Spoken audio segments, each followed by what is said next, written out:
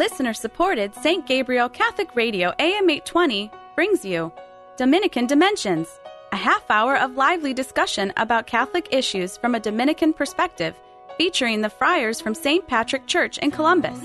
And now, Dominican Dimensions. Welcome to the Dominican Dimensions, a lively half hour of discussion about Catholic issues from a Dominican perspective. My name is Father Stephen Dominic Hayes, and I'm a friar at St. Patrick Parish in Columbus. Today I'm joined in the studio by Father Stephen Alcott. And the discussion today, and Father, this was a topic you considered, was practical penance. But before we get there, let's pray. Hail Mary, full of grace, the Lord is with thee. Blessed art thou among women, and blessed is the fruit of thy womb, Jesus. Holy Mary, Mother of God, pray for us sinners, now and at the hour of our death. Amen. So, Father, as I said, this is sort of your idea. Mm-hmm. Where shall we start? Maybe definitions are good, especially in this particular area where I think the word penance has a number of meanings in people's mind. Right. Penance can be a sacrament. There's the sacrament of penance, also known as confession, or the sacrament of reconciliation. Penance is a practice for every Christian. Penance can also be a virtue.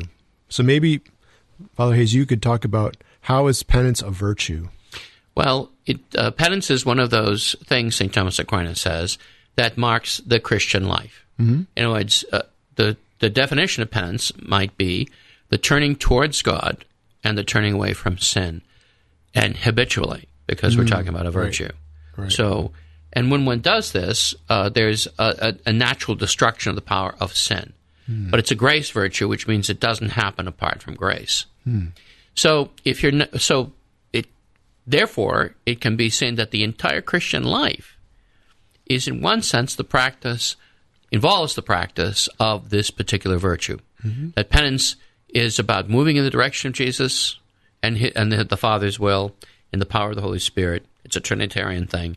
And then we're constantly turning away from the darkness, constantly rejecting the pattern and power of sin in our life. Mm-hmm. And so this can be on a variety of levels, practice on a variety of levels. Mm-hmm. So that I would say is the virtue. Now, the other thing about this is that if you're not practicing penance, strictly speaking, then if you're adrift, then you're not actually practicing the faith. So it marks the life, is a virtue which marks the life of every Christian in the state of grace as they move towards God. Mm. So penance is a turning toward God, turning away from sin. I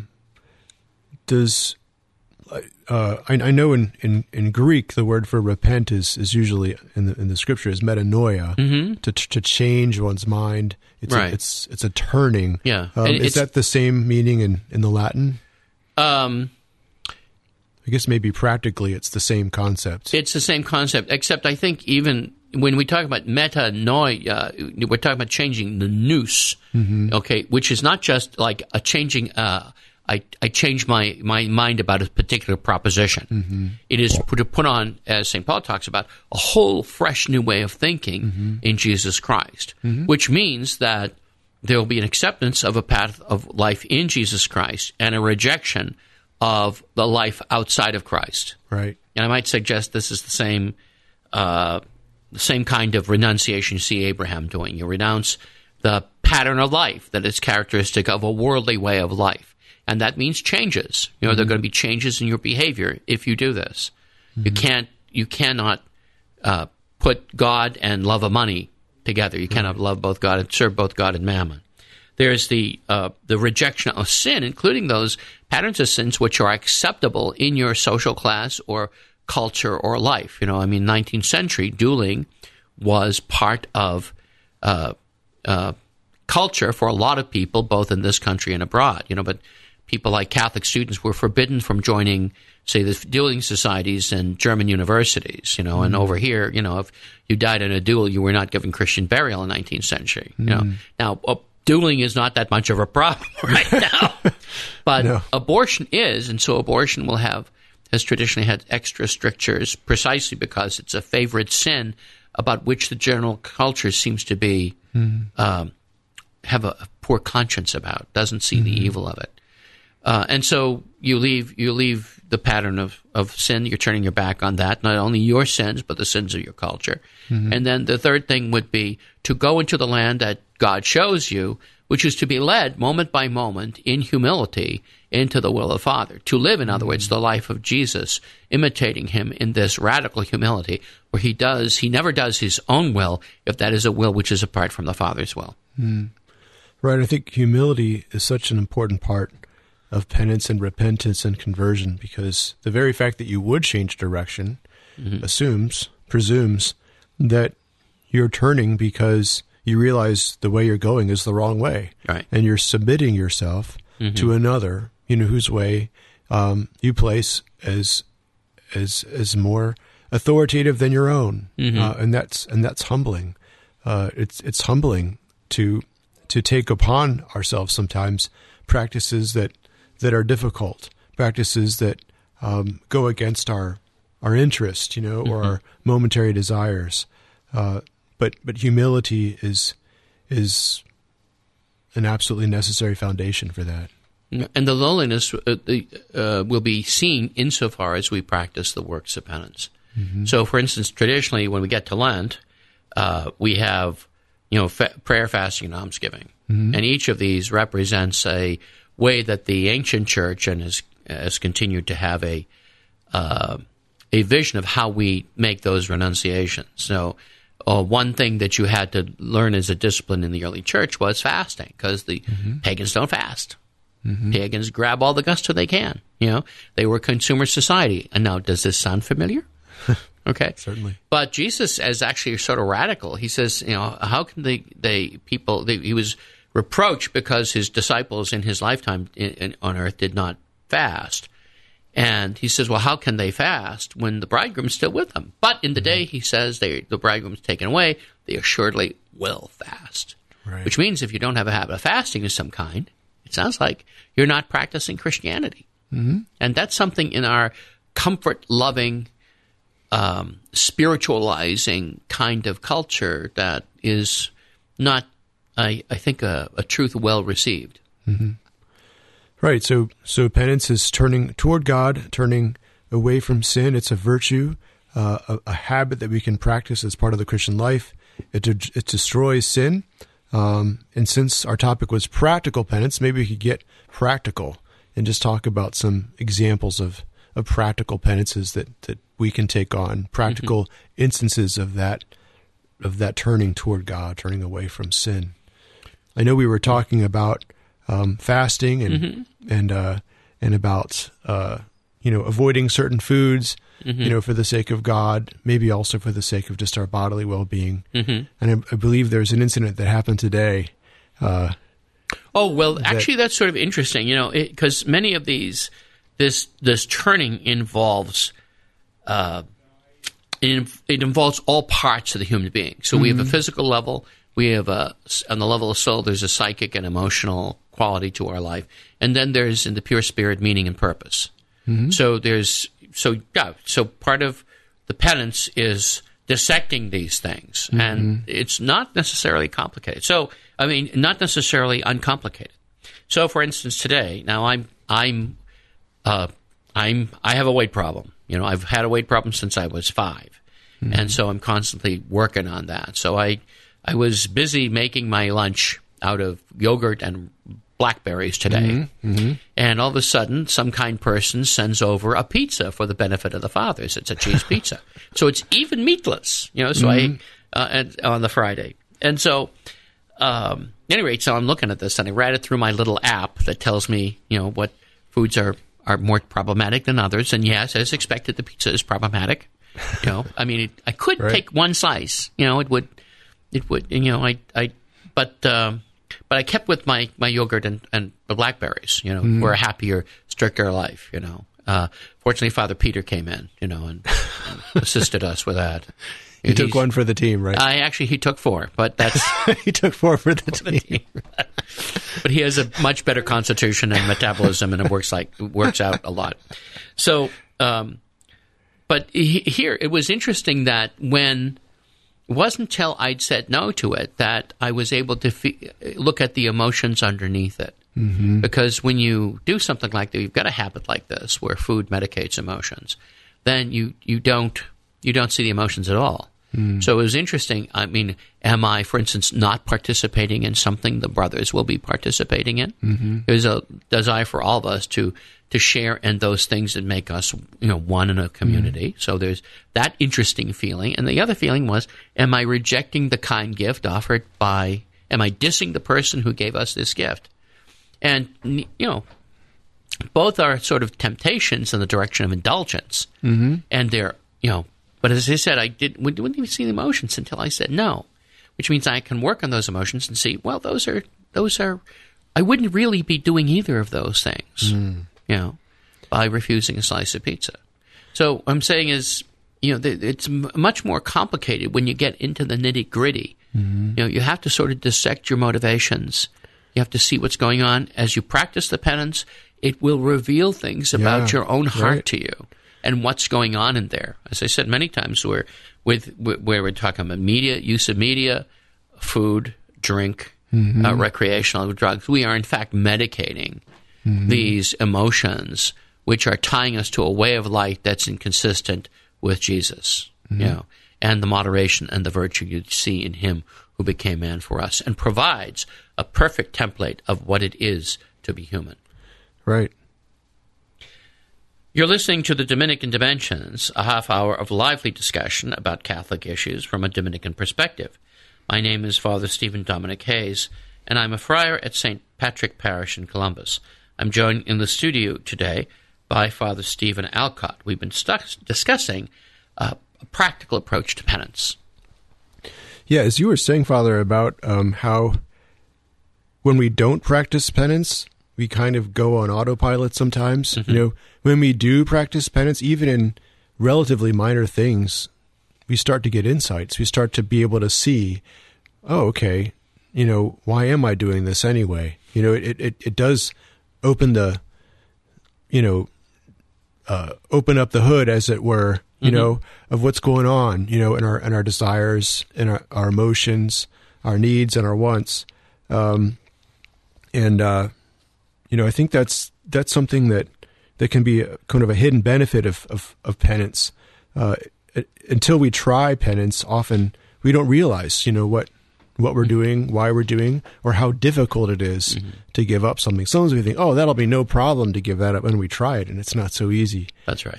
One thing that has been gaining a lot of traction among some Catholic men is a program called Exodus 90. It's a program that I believe originally was developed for seminarians who are preparing to come into the seminary and needed a little bit of a transition to get used to the discipline and the life of the seminary. And it's a program that a number of men have done, and some of them are doing in our own parish, but it's something that can.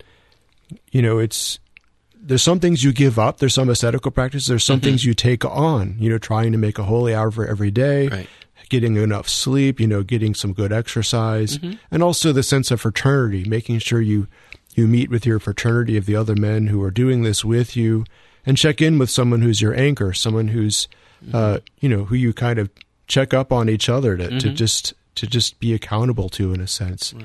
But it's amazing what for these men, it makes them realize, like, this is a challenge, but hey, this is making me realize, what's going on in my life. And through it all, there's a little reflection every morning that's from the book of Exodus. So the whole theme of it is, think of yourself as like the Hebrews enslaved in Egypt. You're trying to get out of the slavery, and each day there's a wonderful meditation about how you can see yourself as part of that exodus, going from one place where you're held captive to, the promise of God, which sets you free. It sounds like basically you're doing, as I mentioned, the renunciations of Abraham in Genesis chapter 12, verse 1, that you're leaving up the life of Ur of the Chaldees or Babylon. You're leaving the Babylon of our culture to put on a new culture that is specifically Christian that has all these parts of it, that gives up, say, the attention to the media and the favorite sins that people use to relax with. You have a psychological approach where you are actually putting on a new, fresh way of thinking. It's a deepening of your original Christian commitment, but then you're hammering it down with certain practices, and a community that is also interested in practicing this. You're giving up the old family where you learned your sins, and you're putting on a new family that's teaching you virtues. Right. And that community is so important. And some men find out that, wow, like now that I'm not watching TV and media and all this, I've got this time on my hands, that I didn't know I had. That's right. And I can spend this time in ways that are good, with my family or doing good reading or things that I know I've wanted to do, but just and in didn't a focused way. Time. In a focused way. One of the great problems, I think, in our society is the tendency to want to be constantly multitasking, which in fact makes us less efficient at everything. It stresses us more. The studies have shown this kind of function produces more cortisol, the stress hormone in the brain. And it enables us to avoid actually focusing on relationships, not only relationship with other people, but when you talk about prayer, with God. I've met people who will say, "Oh, I pray every day, Father. I pray while I'm driving to work every morning." And I'm just asking you, if you had a friend who would only talk to you when they could be doing something else at the same time, would you count them as much of a friend? Right. Right. Rather, if you have an important thing to say to them, don't you sort of require a focused conversation? Right. And so what you're talking about, this program introduces people to doing one thing at a time. Right. In a focused way, and that is a very good way to live. To focus on the moment, whether it's drinking a cup of tea and enjoying what God has put in front of you as a goodness, whether it's having a conversation with family, whether it's prayer to God, something in which you can actually sit down and focus. The same thing would be, I think, things like reading the scriptures. We can always listen to a book in the background. I'm not saying that has no value. I'm saying there needs to be time when you can focus on these things, on prayer, on the various fastings, on the acts of charity, acts of love, selflessly. So we do them more and more for God's sake and not their own. That's why we have a tendency sometimes to mix dieting and fasting, and they're really two completely different things. Right. Dieting is all about me. Fasting, for Christians, I would say, is to enter into the life of Jesus, who suffered for us, who fasted for us, to taste some of his hunger and thirst upon the cross, to understand what it was for our sake to face the devil armed with his fasting in the desert, because we're going to find ourselves in all those situations too. And we can use his tools, his example, his pattern, to guide us deeper into a richer imitation and following of his life. Right. Yeah, that's a significant point there. The example of the difference between dieting and fasting, that fasting and penance is done for the sake of God, for the sake of turning toward God. I used to, when I was a kid, when we'd have to give up something for Lent, I thought it was purposely making yourself miserable so that the chocolate would taste better at Easter in your Easter basket. Right. But that I realized that's not really the reason. I really see penance now as a kind of, a setting free, going where you otherwise couldn't go, being able to say no to one thing so you can say a bigger yes. Right. Whenever we say yes to something, we're saying no to something else. If it has to do with time or any kind of finite commodity or money. Right. When you say yes to something that you buy, you're saying no to something else that you could buy. When you say yes to something with your time, you're saying no to something else you could spend your time on. And so when you say that no of penance, to something that you're turning away from, you're able to say yes. You're able to go. I love the image of backpacking. People go backpacking, contrary to what some of my fellow Dominican friars think, not to go on a death march, not because they want to make themselves miserable. They go backpacking because there's some places you just can't get on a paved road. Some absolutely gloriously beautiful places on this planet where you can't get by following a paved road. You have to go off the beaten path. And to do that, you just have to give up a few things temporarily. But it's worth it, I think. There's also the function that these small things prepare us to do greater things. Just as if, I probably can't, bench press 350 pounds, but I could probably work up to it. But I would have to work up by degrees. Right. And this is how these virtues work, I think, changing small behaviors little by little so that we become eventually heroes of virtue, which is what saints are. So to move small in a direction of being able to say no to the body. So when we are really, have to say no to the body and its will, we can't. I mean, this is, frankly, the path of the martyrs. Grace is the bottom of everything, but there is a sense in which, just as in preaching, a good preacher should be well adapted. It should be studious in preparing the preaching, be a one who can speak in the midst of confusing times the eternal truths of God, by dint of study and his own research, as well as the grace of God. So in these virtues, it's about turning towards the Lord with all your heart and your mind and your soul and your spirit and your body, and moving in a direction of the imitation of Christ, who represents, again, the perfect. He's the basis of our own anthropology of what it is to be a human being as Christians. He shows us in the body, in the soul, in the spirit, where we should be, in his own humanity. Right. And one other good thing I think that's important to discuss is that the virtue has its extremes and its balance in the middle. And that can be a little different for different people. If we try to, many people have had this experience in Lent, if you try to take on too much at once in a fit of enthusiasm and ambition, after a while you can't sustain it and you just crash. Right. And often you end up, really discouraged. Right. On the other hand, sometimes we can do more than we think. But it seems to me that if we see virtue as building something up little by little, that's a very important concept, as you were saying. We don't start at 10. We start at 1, and we work our way up to 10, like weightlifting, for example. Sure. Otherwise, you'll seriously injure yourself. Yeah. And I often think that in Lent, it's good to pick something that you can maybe even continue after Lent. It won't be so onerous and burdensome that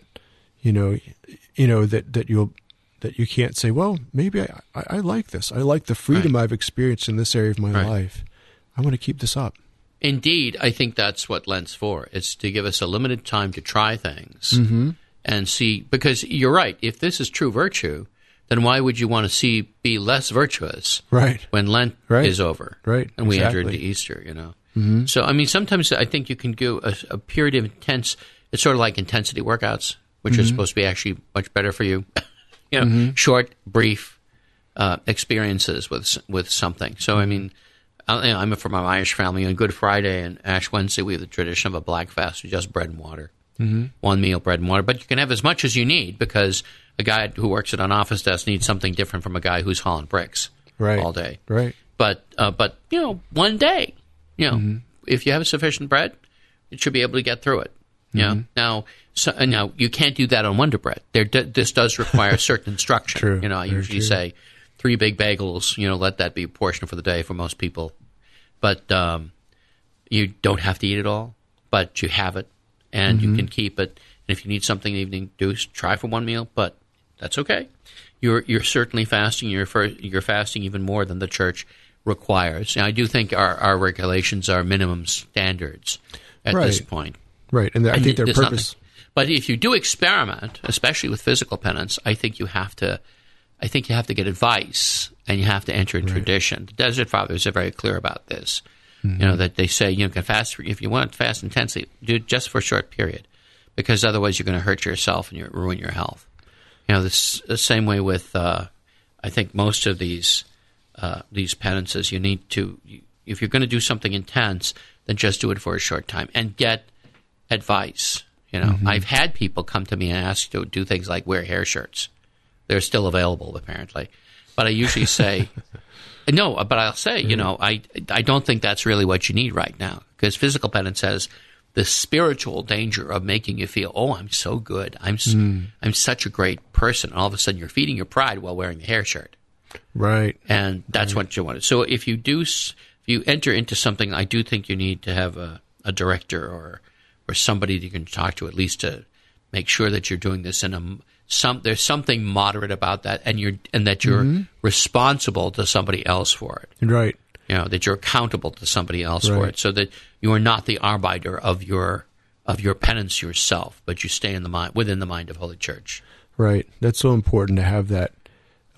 Someone you can talk to about this, not someone that you're trying to compete with by any means, but someone who can help you and encourage you, but also help you stay balanced. If there's, that you're not being, too easy on yourself, but you're also not being too hard on yourself. Right. You're not setting yourself up for crashing and burning. Yeah. Which is why the communities you have, whether it's a religious order, whether it's the general, as sometimes even an ethnic culture provides certain of these certain wisdom about these things. Certainly programs like the Exodus program you're talking about, you've got a community where if you're accountable to the others, then they'll tell you if you're off the beam, either too lax or too rigid. Right. And really, it's a team approach. You're in it together. Right, exactly. You're not competing or actually helping each other. Right, exactly. And that is a good thing. So in summary, what advice can we give the listeners about all this? Just to remember that penance is really part of the Christian life. It's a turning toward God, turning away from sin. It's a virtue that destroys sin, that we can build up as a habit. It's something that can give us insight about ourselves, can help us grow in self-knowledge. It requires humility to accept the obedience of Christ. Christ is our model. Christ also is our great help. And it's something that ideally is taken up in community with someone else, someone who can help us and advise us. Let's end now in prayer, invoking our Father, St. Dominic. O light of the Church, teacher of truth, rose of patience, ivory of chastity, freely you have poured forth the waters of wisdom. Preacher of grace, unite us with the blessed. Amen. Dominican Dimensions is a production of listener-supported St. Gabriel Catholic Radio AM 820. Archives of Dominican Dimensions and all of our locally produced programs are available at stgabrielradio.com.